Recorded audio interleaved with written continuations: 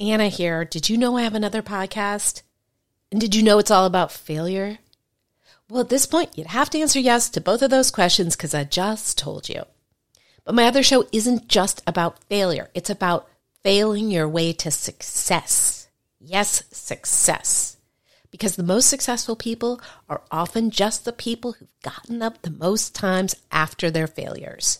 Don't believe me? Go download Fail Your Way to Success wherever you get your podcasts, or go to failyourway.com for more info. Now back to the show.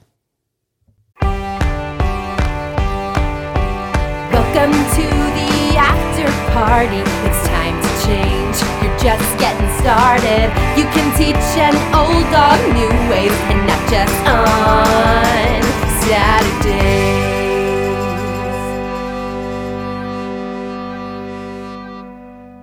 Hi, you're listening to After Party Pod. I am your host, Anna David. We talk about addiction, recovery, stuff like that. After Party Pod is a part of After Party Magazine, which is then a part of rehabreviews.com, the world's largest resource for rehab reviews. If you need treatment, if a loved one needs treatment, go check it out. It's divided into different states, different price points, all sorts of things. Regardless, today I have someone who is definitely going to be considered a controversial guest, I would guess. His name is Joe Schrenk, and I've known him for about 10 years. He was one of the co-founders of The Fix, which was a website that I edited before I started After Party Magazine. And Joe has been a sober companion, an interventionist, ran Loft 107, this very, high-end sober living in Brooklyn. And he's sober over 20 years. He's worked at Promises, all of that stuff. Now, this year, he decided he wanted to approach treatment from a different place. And when I say different, I mean that he has opened a treatment center where it treats people, addicts, with pot to detox and all of that. It is controversial to say the least. It's been written about a little bit, getting some heat. I try very hard to reserve judgment on, I know what worked for me with sobriety. I have learned that I do not know what will work for other people. And while it is very easy to just dismiss this idea, a pot treatment center? Joe was actually an extremely smart and interesting guy who has a very interesting take on why he did this. And it has to do with seeing a lot of people die who can't stay sober. So, this isn't something that I would go do or that I would go recommend or anything like that. But my goal with this podcast and with everything I do is to just try to let everybody talk about what their way is. So Joe's way is this new treatment center called High Sobriety. It's in Los Angeles. And he and I get into not a heated debate, but a very interesting conversation. And here we go. This is Joe Schrenk. I first started taking drugs by chewing blocks of hash. Oh my God. I think my copy has blood stains on it from shooting up while reading it. Party animal. I hate to say that because that makes me sound Paris Hilton. I was on I call it, the Autobahn to nowhere. I'm very lucky because would you have wanted to have a celebrity junkie for a dad?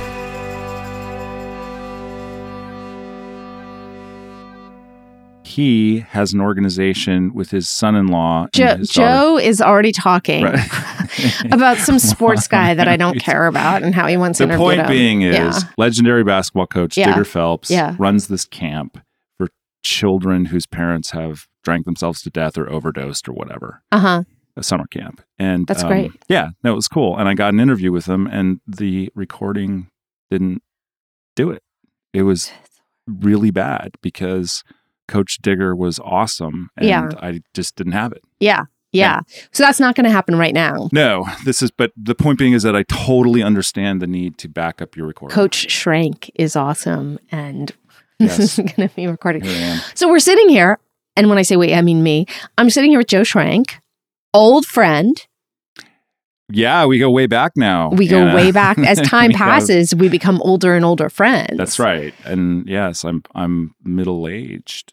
Oh, yeah, just you. I'm not. Well, It's interesting because I'm also kind of an empty nester now, which right. But you were only weird. Oh yeah, that's true. So yeah, because you have 2 kids. I do. Yep. One was a recent. Well, yeah, pretty recent. I mean, 5 years ago. So it was that long ago. Yeah, I wow. know. Crazy, right? I know. So okay, so guys, in case you don't know, Joe's phone is ringing, which is like terribly rude. It looks like he's on the verge of answering it. Frankly, I don't know what this thing is. So Joe is sober over 20 years. 20 years in February. 20 years in February, probably by the time you hear this, and is a longtime interventionist and sober companion. Yeah. And owned a place called Loft 107 in Brooklyn. Mm-hmm. And now has recently opened. Yeah, this is the thing, right? Yeah. Here's the thing. Well, and I was a residential therapist at Promises, which is where I kind of the point of entry into this world. But yes, my new program is called High Sobriety, and it's a abstinence alternative harm reduction intervention using cannabis. So it's a medicalized protocol of cannabis, helps people get off drugs, alcohol, and other drugs that have a lethal dose. And you are the first place like this in the world, correct? Or does this exist in like Amsterdam or something? Or if it did, it would exist in Europe or Canada. Yeah, I don't know of it.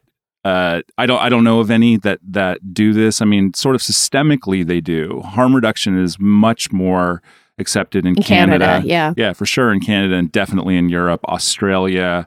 Those kinds of places with socialized medicine. So it's not, I haven't invented the wheel. And harm reduction is actually a really basic, fundamental social work practice. Right. Like do no harm, suture the wound, make things better, that kind of a thing. So it's not, I mean, I think it's different. It's hard for recovery people to get their minds around, but there's nothing new or unheard of about it. And what made you decide to do this? What made me decide to do this? A few things, I think. From the overdose problem is so prevalent and it doesn't seem to be getting any better. So that's one of the things that definitely, to me, where there's life, there's hope. So if somebody can get off opiates or drugs that have a lethal dose using cannabis, that's massive improvement and a big victory in my mind. Did you personally witness a lot of ODs? I have. And I think that was a big turning point. I mean, I used to be AA, abstinence only, you're kidding yourself, you can't do it, all that sort of thing, which aligned with me as a 12-step person, but did never really align with me as a social worker. It didn't really connect. And then 6 years ago now, which I can't believe, but 6 years ago, my friend Greg overdosed and died alone in a hotel room. And the truth is, it wasn't for lack of trying. He'd been to rehab multiple times. He did, in earnest, try AA. Right. Go to meetings, raise your hand. I have one day back, the whole thing. And so at some point, when did that system fail Greg? And I do, like towards the end, and he was getting loonier and loonier, as people do, I kind of said, not even kind of, I said, Greg, how about pot? Can you just smoke pot? Oh, I can't, I come off stage, the whole kind of manic thing. But when you're using the holy trinity of death, cocaine, I'm edgy, I'll have a few drinks. Oh, now I need a Xanax. Oh, did I take a Xanax? Maybe I'll take another Xanax. Maybe I'll have another drink. At some point, spinning that and playing that Russian roulette, the bullet's coming up in the chamber. You can't do that. He died of, was it opiates? I think it was, yes. I think ultimately it was opiates that stopped respiratory response, where people just stop breathing. Right. And so that's really one of the things that takes people down.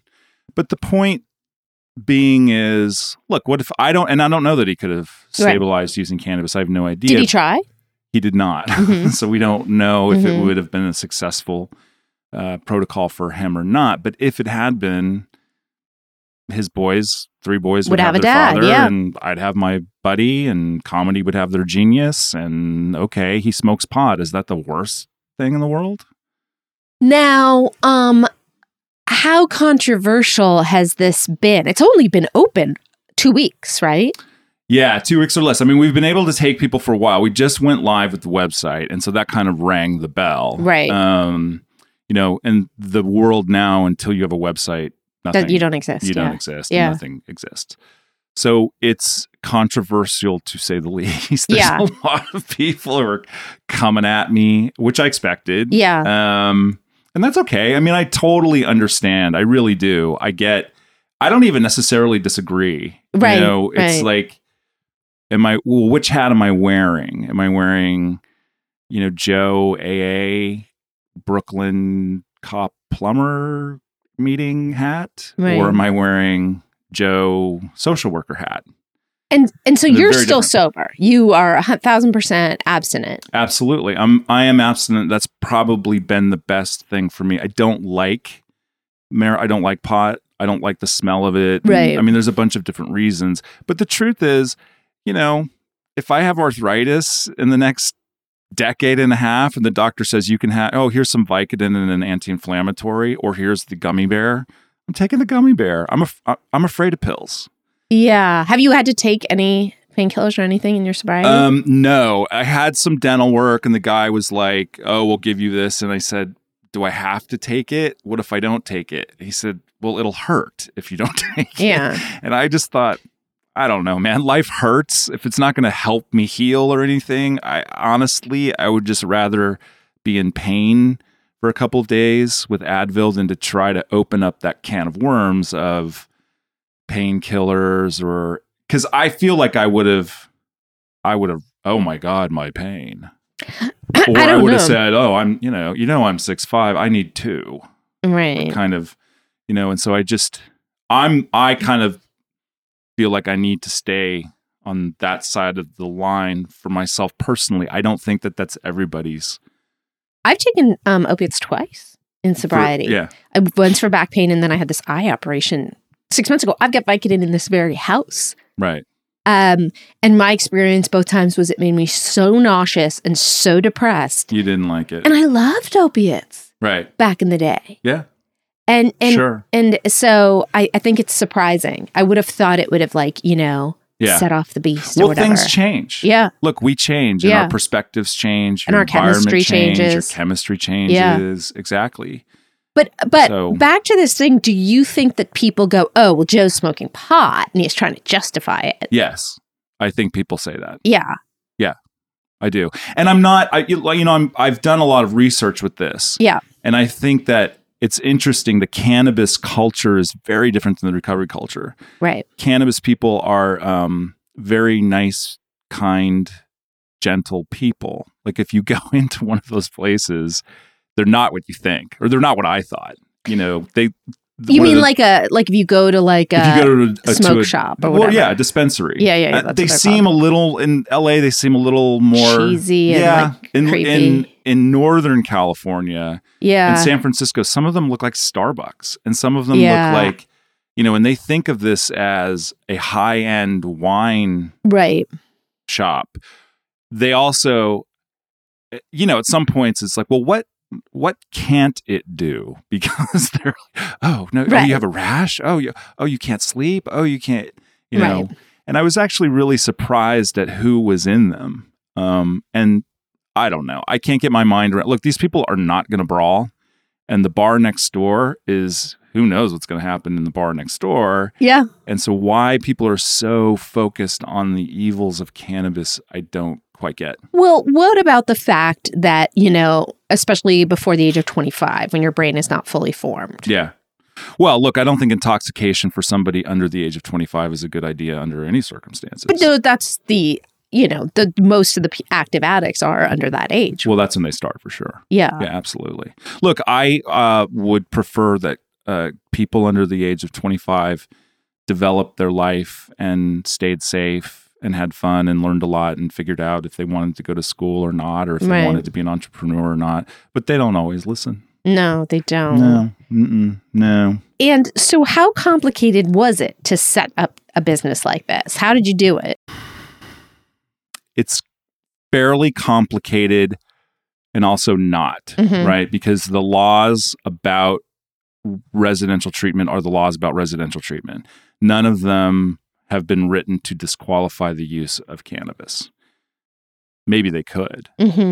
Maybe nobody thought of it. So in California, you can have 6 beds, blah, blah, blah. All the things that people who have treatment centers know. There's nothing that precludes a doctor from prescribing cannabis as a detox protocol, as a maintenance protocol. And so it's eyebrow raising for sure. But do you think they'll change the law now that you've done this? I don't. I really don't. I think that there is... No, I think there's a lot of interest, and there are a lot of advocacy groups who say that this is a viable thing, and there's a lot of scholarly research that says this is a viable thing. The state of Maine just decriminalized marijuana for this reason. They're like, we're fucked. We can't. What are we going to do? People drop dead every day, and the rates of overdose in states that have medical cannabis are significantly lower than state. Look, more pills, more overdoses. It really is that simple. And how come you didn't do this in New York? New York has medical cannabis. There's only like 4 or 5 conditions that a doctor can prescribe it for, and they're pretty severe, like stage 4 cancer. California has the longest law. It was 1996. There's been medical marijuana in California since 1996, and there are 47 conditions that a doctor can prescribe it for. One of them being withdrawal. One of them being maintenance off opiates. So it really was, look, I'm going to have one chance. I did not want to hustle or do the drug addict-y shuck and jive with New York saying, well, you can't know if they have cancer. Oh, right. I didn't want to do that. No. So in LA and in California, we are 100% on board. We're totally legit. It's total compliance with law. There's nothing sketchy about it. And so how does it work? So 6 beds? Well, 12, and then we can roll out to 24 quickly if there's a response. And so they come in, it's a 30-day inpatient? 30-day residential inpatient, and then continuing care. And so is it just like any other treatment center where you got group, you got individual therapy? Yes and no. It isn't like any other treatment center because they can smoke pot. Like, are they smoking during the day in group? No. Okay. There's not. It is a medicalized protocol. So the first thing that I hope people understand, or that I want them to understand, is we're not sitting around listening to Pink Floyd with bong rips and me taking people's parents' money. Right. That's not what's happening. Right. I am a huge... So look, first of all, there's a big vetting process. And we probably say no more than we say yes. So there's a psychiatric vetting process. If somebody had a schizoaffective disorder, schizophrenia, that kind of thing, they would not be a candidate for this kind of treatment. Right. If somebody has never tried abstinence, we would be very hesitant to do that. We would probably say, look, you should give it a go. If somebody said, I've been in 10 treatment centers and I always use again after, and I hate these meetings and I won't go, then we could go to the next step of, okay, you need to talk, let's talk to the doctor. The first people and calls that we've gotten have not been what I've expected. What have they been? Well, they've an older lady who wants off pills. She's very afraid of the detox. She's very afraid of not being able to manage her pain, her chronic pain. She's been to treatment many times. She doesn't want to smoke anything. Right. But she doesn't have to. Right. She can use an edible. And some of that, even with joint pain and stuff. And again, I don't know. Right. They'll tell you, the topical oils that have no intoxicating. Oh no, that's great for this and that and the other thing. And in my mind, I'm like, okay, if it is, it is. So in the medicine cabinet over there, you've got like candies and topical oils and Well, no, pills? everyone has their individual plan with the doctor. So they decide how that's all going to work. And it's a psychiatrist. Yeah. MD psychiatrist, who is, you have to have an additional licensure to be able to prescribe cannabis, which is weird because you can prescribe anything else and go to CVS and get drugs that will kill you, but you can't do that. So it is the withdrawal and the detox portion has to be, look, alcohol is a very acute medically compromised situation. So some of those people may have to be in the hospital. Yeah. And until they can be in an ambulatory detox, then they decide with the doctor how that's going to go. And how the route of admission of how they would use cannabis. The preference is edibles. One of my things about AA is you're all dying of emphysema and lung cancer. So not really in 2017. Not really in Los Angeles. Not in Los Angeles. In 2000. I don't know. I would sober in New York. Yeah, well, New York and Los Angeles. But you should go to AA in Columbus, Ohio, or Dallas. Those kinds of places that the smoking thing is still very prevalent. And so we don't want to encourage anybody to burn parts of their system. Yeah, or to inhale smoke. We won't forbid that, but that's not going to be what's encouraged. So from there, everybody's plan is going to be individualized. I'm a huge believer in the physiological.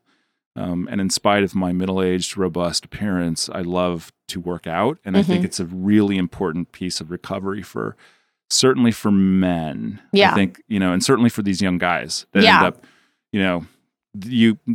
good, busy, tired, keep it moving. Yeah. So there's a big, strong physiological component, a nutritional component. I think that is something that's probably missed in the old style Hazelden. Yeah. They would feed you as much shit as possible and tell you, well, if you don't gain 10 pounds here, you're not really a drug addict, you know, all that kind of stuff. And so they have nutritional plan, physiological plan. They do have traditional therapy, individual and group therapy. It's a little different, the group therapy, because we use the Harkness method, which is you have to come prepared for group based on the topic, and you have to. Everyone is called on to speak. Harkness. Harkness. Harkness. That's right. Never even heard of it. So you sit in a circle around a table, and you've been given tasks beforehand, and you have to come prepared. It's a Jesuit boys' school thing. Did you ever see the McLaughlin Group?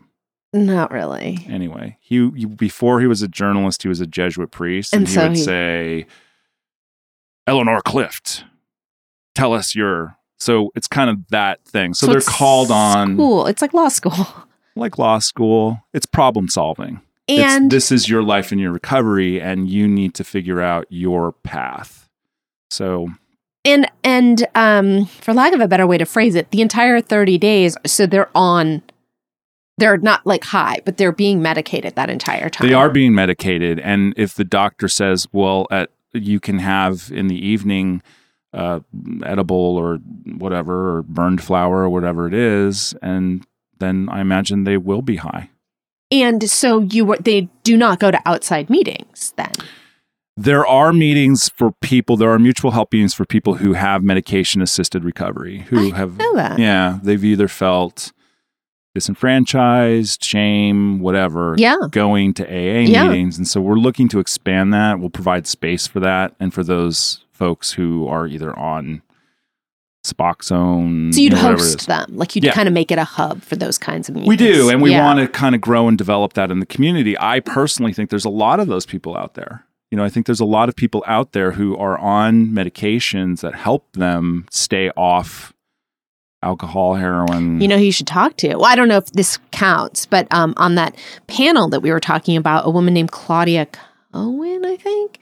It's the Sinclair method. Do you know about that? I do know the Sinclair method. She was really cool. Oh, no, I know this woman. Yeah, I really liked her. And she wrote a book. She wrote a book. And she was friends with this guy who had this website, Epic Times, that I used to write for. Oh, I kind of remember that website. Jerry, he passed away suddenly. Like, he had a heart attack, and then the whole thing just kind of came undone. But no, I totally know this woman. I will reach out to her. Yeah. Yeah. She promotes it, gets nothing back, just is a huge believer. It saved her life. Yeah. Sure. Now, okay. And so since I was around for Loft 107 and I remember that chef, I still remember the food. Is it food like that? Like you got a chef there?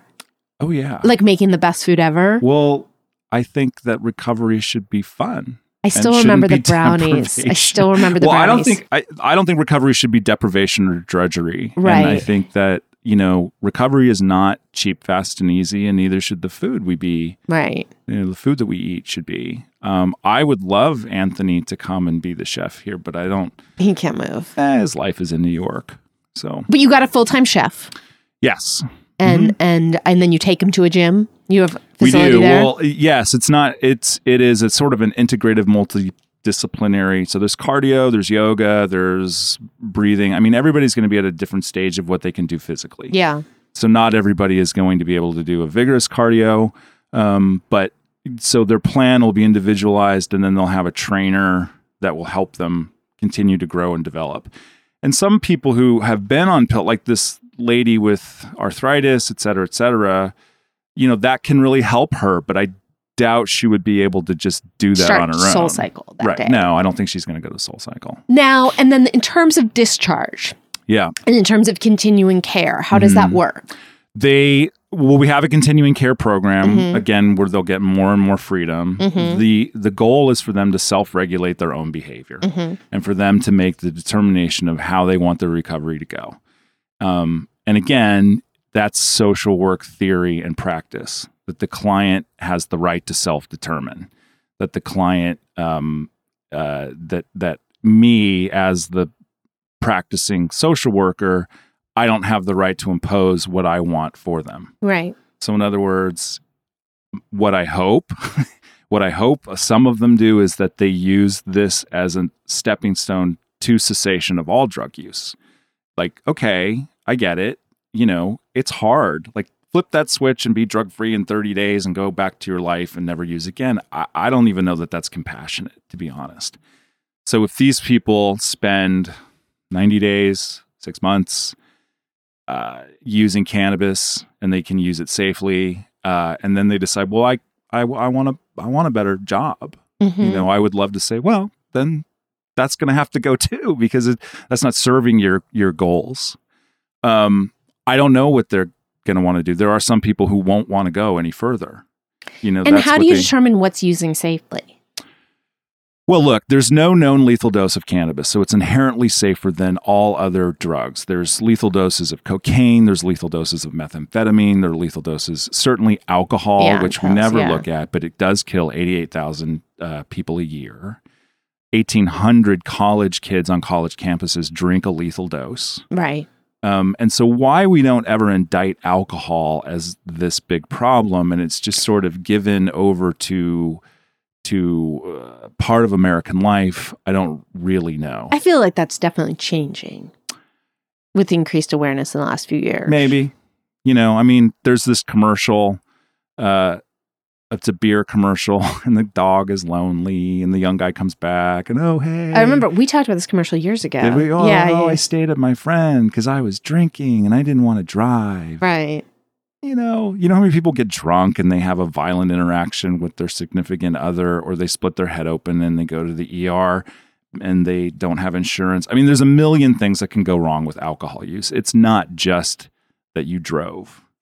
Now, what are some of the most virulent reactions you've gotten since word has gone out? That I'm a drug dealer. Okay. That it's a money-making scheme. That I'm in line with passages telling people that there's a cure. What else? I don't know. And are you hearing from people you don't know? You do know? Oh, no. These are people I know. Yeah, and there are lots of people I don't know. Are they writing on Facebook? They're writing on Facebook. They're commenting on the blog. They're doing, that kind of a thing. I have yet to get any phone calls. I haven't gotten any direct phone calls yet, but I welcome them. And I think that that's kind of the great irony. There's a bunch of different things here. I got a message about this is a money-making scheme from somebody running a $65,000 a month Malibu rehab. Really? Is that right? Well, okay. How much is yours? Can you say? $42,500. We can individualize insurance, and we do have sliding scale. So call us. I mean, look, I think if we can help, we will. The other thing is we're taking on, we're writing an amicus curiae brief. What is that? Friend of the court, amicus curiae, and it's just sort of why the insurance company should pay for this kind of treatment. Because insurance companies, the goal is abstinence, right? So if you go to rehab, you're supposed to pee clean. you're not supposed to pee with THC. Right. And insurance companies don't, well, culturally we don't value improvement. So if you were peeing opiate and then you peed only THC, insurance companies still aren't paying for that. So that's a big issue. So when you said something like we can do individualized insurance. What did you just say? Well, you can. So in other words, we can individualize every session with the psychiatrist, with the social worker, with the MFT family person, et cetera, and insurance can reimburse that. Mm-hmm. We can't say on the front end, this is what your benefits will allow, and we need, it's $5,000 out of pocket or whatever, however insurance companies work. So. And do you drug test for opiates and other things? Yeah, absolutely. Right. Yeah. No, we still drug test. Mm-hmm. I'm not a huge believer or fan of drug tests. Right. Because I think when you're change is always through relationship. Right. And when you're trying to be in a therapeutic alliance with somebody to set up that cat and mouse policing, it toxifies trust. Yeah. It toxifies a lot of things. We also I love Narcotic Detection Dog. You do. Do you still have that dog? I do. Yeah. No, he's great. I mean, he's older now, so he doesn't. Is he here in LA? No, he's still in New York, but he, he's probably 10 and he's kind of like. Not as detecting. Yeah, he's just like, I know you're going to pet me and feed me, so fuck off. I'm not going to. When he was younger, it was like, anymore. where are the drugs? I'm going to find the drugs. Didn't he get on TV? Yeah, no, there's a bunch of stories done about Mick trying to help people stay in recovery. But I don't, so look, we will drug test, but to me, that's a data point. It shouldn't be the whole story. Yeah. It shouldn't be, because when we get calls from parents, what was the drug test? Like, well, okay, he applied for a job. Well, and the drug test, and he registered for a class. Like, there's lots of different metrics of life improvement and trending in the right direction. So the drug test, every kid, it's wrong. No, it's not. They're incredibly accurate. If somebody tested positive for opiates what happens? Well, that's a good question. The protocol, in my view, has always been clinical intervention. It's not shame. It's not discharge. I could never get my mind around somebody comes to us for help with a problem, so we punish them when they have the problem. Right. That never made sense to me. So places that kick you out. One relapse and you're out, and I understand the value of boundaries and I understand the value of consequence of behavior, but I could never do it. I mean, I couldn't.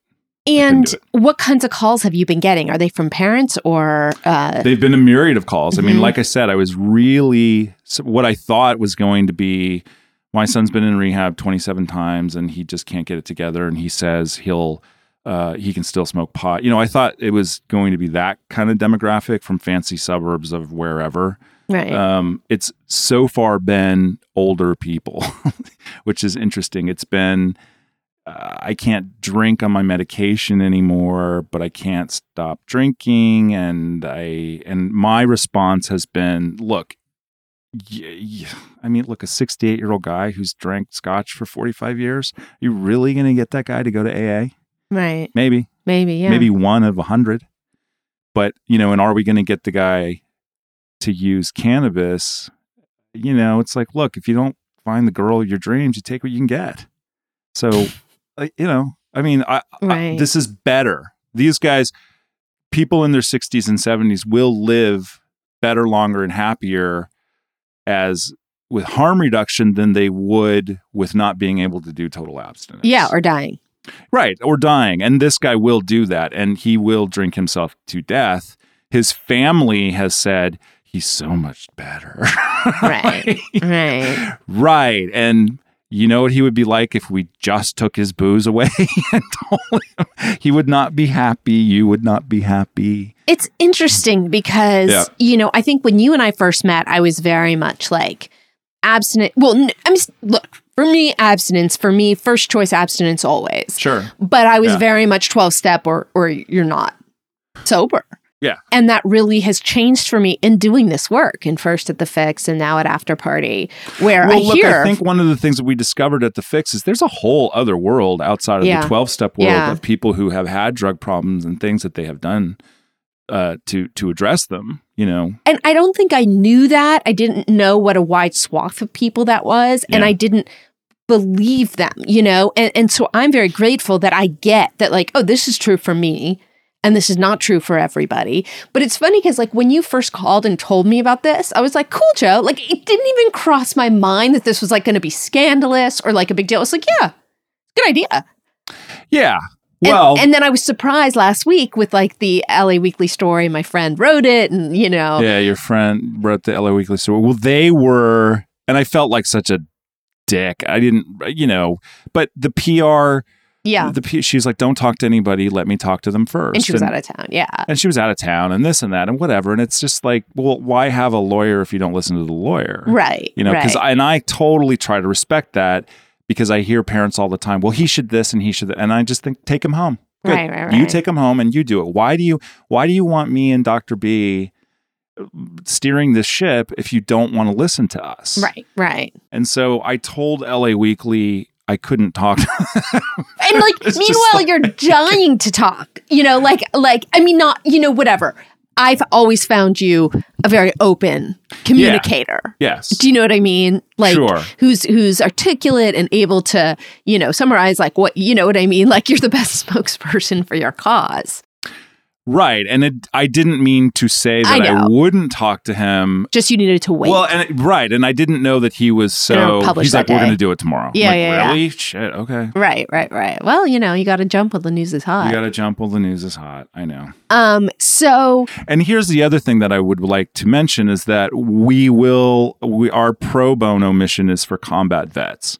Now, vets are a population who does very well with cannabis. Mm-hmm. First of all, they want off pills. They feel like the VA has overprescribed. They feel dulled down. They feel kind of chained to their pharmaceuticals, and they think that cannabis is a better option for them. My thing is the suicide rates are very high among vets, and most of them are drunk when they do it. Right. So and all of the research suggests that people in California who have a medical marijuana card don't drink alcohol. So vets who can make that transition from pills, from pharmaceuticals and alcohol to cannabis is a massive victory. It really is. Right. I mean, and so it's free treatment for them? It is free treatment for combat vets. That's right. There's rules. And we've done this before, and I was like, well, you have no Second Amendment rights here, so give me the gun now. Right. And there's no booze. Mostly they're like, yeah, I'm not doing that. But there are people who want to do that. There's a big community in Colorado of people who have moved there for that reason. You know, that they feel that cannabis helps their PTSD, it helps them sleep, it helps them in a bunch of different ways. And so that's one of our things is that I'm trying to say, yeah, man, like dial those guys down. They need it. They should feel better. Why shouldn't they feel better? You know, so. Well, this is fascinating. What a good opportunity for me to be able to ask every question. And we just, we've been talking about you coming on this podcast for literally years. Right. And so we have talked about that. And yeah. Well, at one point you were like, oh, we're not having any intervention. So I know. And it's complicated, the rationale behind that. But no, I understand the rationale behind it because you don't want to have an infomercial for my jellies we and just jams. did, by the way. I was thinking about that. But it's also completely new way of looking at it for so many people listening, and that's how I think it's fine. And honestly, what I've found is that seasoned clinicians say that makes total sense. Mothers who have lost a child say, I wish that somebody had given us that option. I didn't know that was an option. People who have lost somebody, myself included, if you could take your person back, if they were a cannabis user and not totally abstinent, would you do it? 100% of the people. Have you been in touch with Gabor Mate? I've not been in touch with him. I want to get in touch with him. And now that I'm here more, I'm trying to get, because this really is the epicenter of recovery. I mean, this is like, New York is scattered, and it's hard to talk to people, and it's kind of old style and that kind of thing. And I'm, Los Angeles is just way more developed in terms of recovery community and advocacy and people who are involved. Yeah, a number of treatment centers. Well, a number of treatment centers. Okay. That's for sure. So if people want to find you, yeah. High Sobriety is the website. highsobrietytreatment.com. Treatment.com. Yeah, and that's some of the pushback that I've gotten is using I the don't word like sobriety. the name. Yeah. And I've thought, well, I love irony as a New Yorker, and I love the pun, and I don't want to apologize. Well, and it's also The Fix, which, you were one of the co-founders, and I was the editor for a few years, and people had a problem with that name. After Party, my current, Yeah. No, people had and I get it because, well, that's not sobriety kind of thing, but I also want to just lead with that foot, because one of the things that I've gotten is, you're just trading one drug for another. Right. Like, yes, that's right. That's what's, no, you're 100% right. That's what's happening. Guilty as charged. Guilty as charged. We are trading one drug for another. We're trading drugs that will kill you for a drug that won't. And then we'll see what happens. And that's why, the tagline that I've come up with is lethal, non-lethal life. So that's what you get. You get to live if you want if that's the starting point, maybe you get to have a fuller, richer life from that point. I don't know. What were some of the other names you toyed with? Well, I don't like nature names. I actually don't like nature.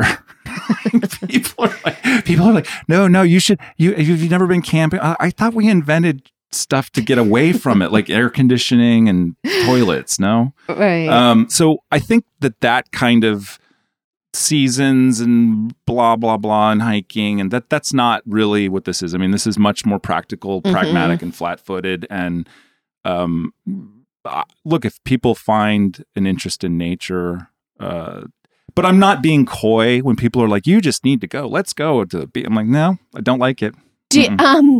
Did you have other names that you were thinking of? There were, I mean, Abstinence Alternative. Mm-hmm. And that really would have, because it was AA, was why I wanted to do that. Yeah. Abstinence Alternative. Was it taken? No. We just sort of collaborated and decided High Sobriety. It's a good name because it does say what it is. Yeah. It does say what it is. And it's an elevated form of sobriety. It is a form of sobriety. It is not the framework of 12-step meeting life. That's not what it is. And people have said that one's another one. How are they going to go to meeting? Like, they're not going to go to meetings. But do you think calling it an elevated form could be, offensive in that elevated is the, conception is that it's better? I do think that could be offensive to some people. Without question. Like, I hear that and I'm like, that's not an elevated form of like, what? I'm 16 years sober. Really? It's elevated above death. I mean, right. But not elevated above. It's abstinence. Elevated above the morgue. I don't really, and I know that it's not realistic for me to think I'm not doing this. I don't want to set up an adversarial, we're better than you. Right. I'm not trying to widen the road. Yeah. And I'm trying to give people options. I'm not trying to say, forget AA, forget abstinence. That's crazy. I figured this out. Right. That's not what This is an option. Not at all. This is an option for people who have fallen through the cracks with that particular modality, or people that won't do it, or they're not willing to do it, or they just have had a negative experience with it, or whatever their reason or rationale may be. And so I think that's, and honestly, in running the loft in Brooklyn, guys would come to me and they would say, okay, I used last night. And I would say, okay, and my sponsor said this and my sponsor said that. And this just sort of deep sense of shame. And I would say, well, but you were using every day. Right. And you've been here 90. And if you're being honest with us, you've used one of 90 days. That's pretty good, isn't it? Right. I mean, and you can keep going with that. It's not like the baby out with the bathwater shame thing just doesn't do well with me. I don't like it. And I don't like correction of people. I don't like, I think it's why my relationships with women are so short. You've been in a relationship for years now. It's true. No, it's true. But I just, when that dynamic starts to play, I'm very sensitive to the imposition. Like evangelical Christians make my head want to explode. Right. 700 million Hindus are not going to hell. Right. I can't with this. And, and I see the boxer shorts on the floor. Maybe you should go to your house where there are no boxer shorts on the floor. Those kinds of things. Right. And I do believe people have the right to self-determine. If you're not an AA person, coercing somebody into that has a backlash. And my only statement about that is that I have seen over and over again, it works. What you call corrective and punishing. Mm-hmm. I had first-hand experience. I went out, I lost my time, I came back. I, never thought it was possible. And I've now gone years and years and years without even wanting to use drugs. And as I told you, I took opiates and it made me disgusted. Which is a wonderful experience for sure. And it's not everybody's experience, but that's a lot of people I've met. It's a lot, Yeah, sure. I mean, and I've met those people too. And that's the other thing I think that people have a very difficult time with getting their heads around is how can I be participating in 12-step life and critical of it is a hard thing for people to get, to understand. And the only way that I can explain it is I can wear different hats. Right. I currently have this young guy, sponsee. He's like, I want to do this right, Joe. I'm like, okay, right, good. Then we'll do it. And we write out steps. He goes to meetings. He calls me the whole thing. I would never in a million years say, oh, fuck that. Just smoke pot. Right. I just wouldn't do it. Right. But if he said to me, I've been to rehab now 3 times. These meetings are making me crazy. And he was hospitalized. He drank himself into a detox of having to pump his stomach. I'd say, maybe we should consider something else here. Maybe there's some other way. So, we have to wrap up. So people, high sobriety treatment. Highsobrietytreatment.com and the blog name, Aunt Mary Jane's Kitchen. Yeah. Blazing New Trails in Recovery. That one, I might consider something else because people are like... Now, and then people can find you on Twitter and Facebook and all that stuff. They can find me on all that. They can Google me. I still have my intervention website, which is denialends.com, and they can check me out there. Well, Joe, such a pleasure. Thank you for explaining all of this. Don't be facetious. Thank you. So that was Joe Schrenk on After Party Pod talking about his new treatment center, treatment center, High Sobriety. To find out more about this podcast, go to After Party Magazine. If you like the podcast, rate, subscribe, review, all of that stuff. And I will see you next time.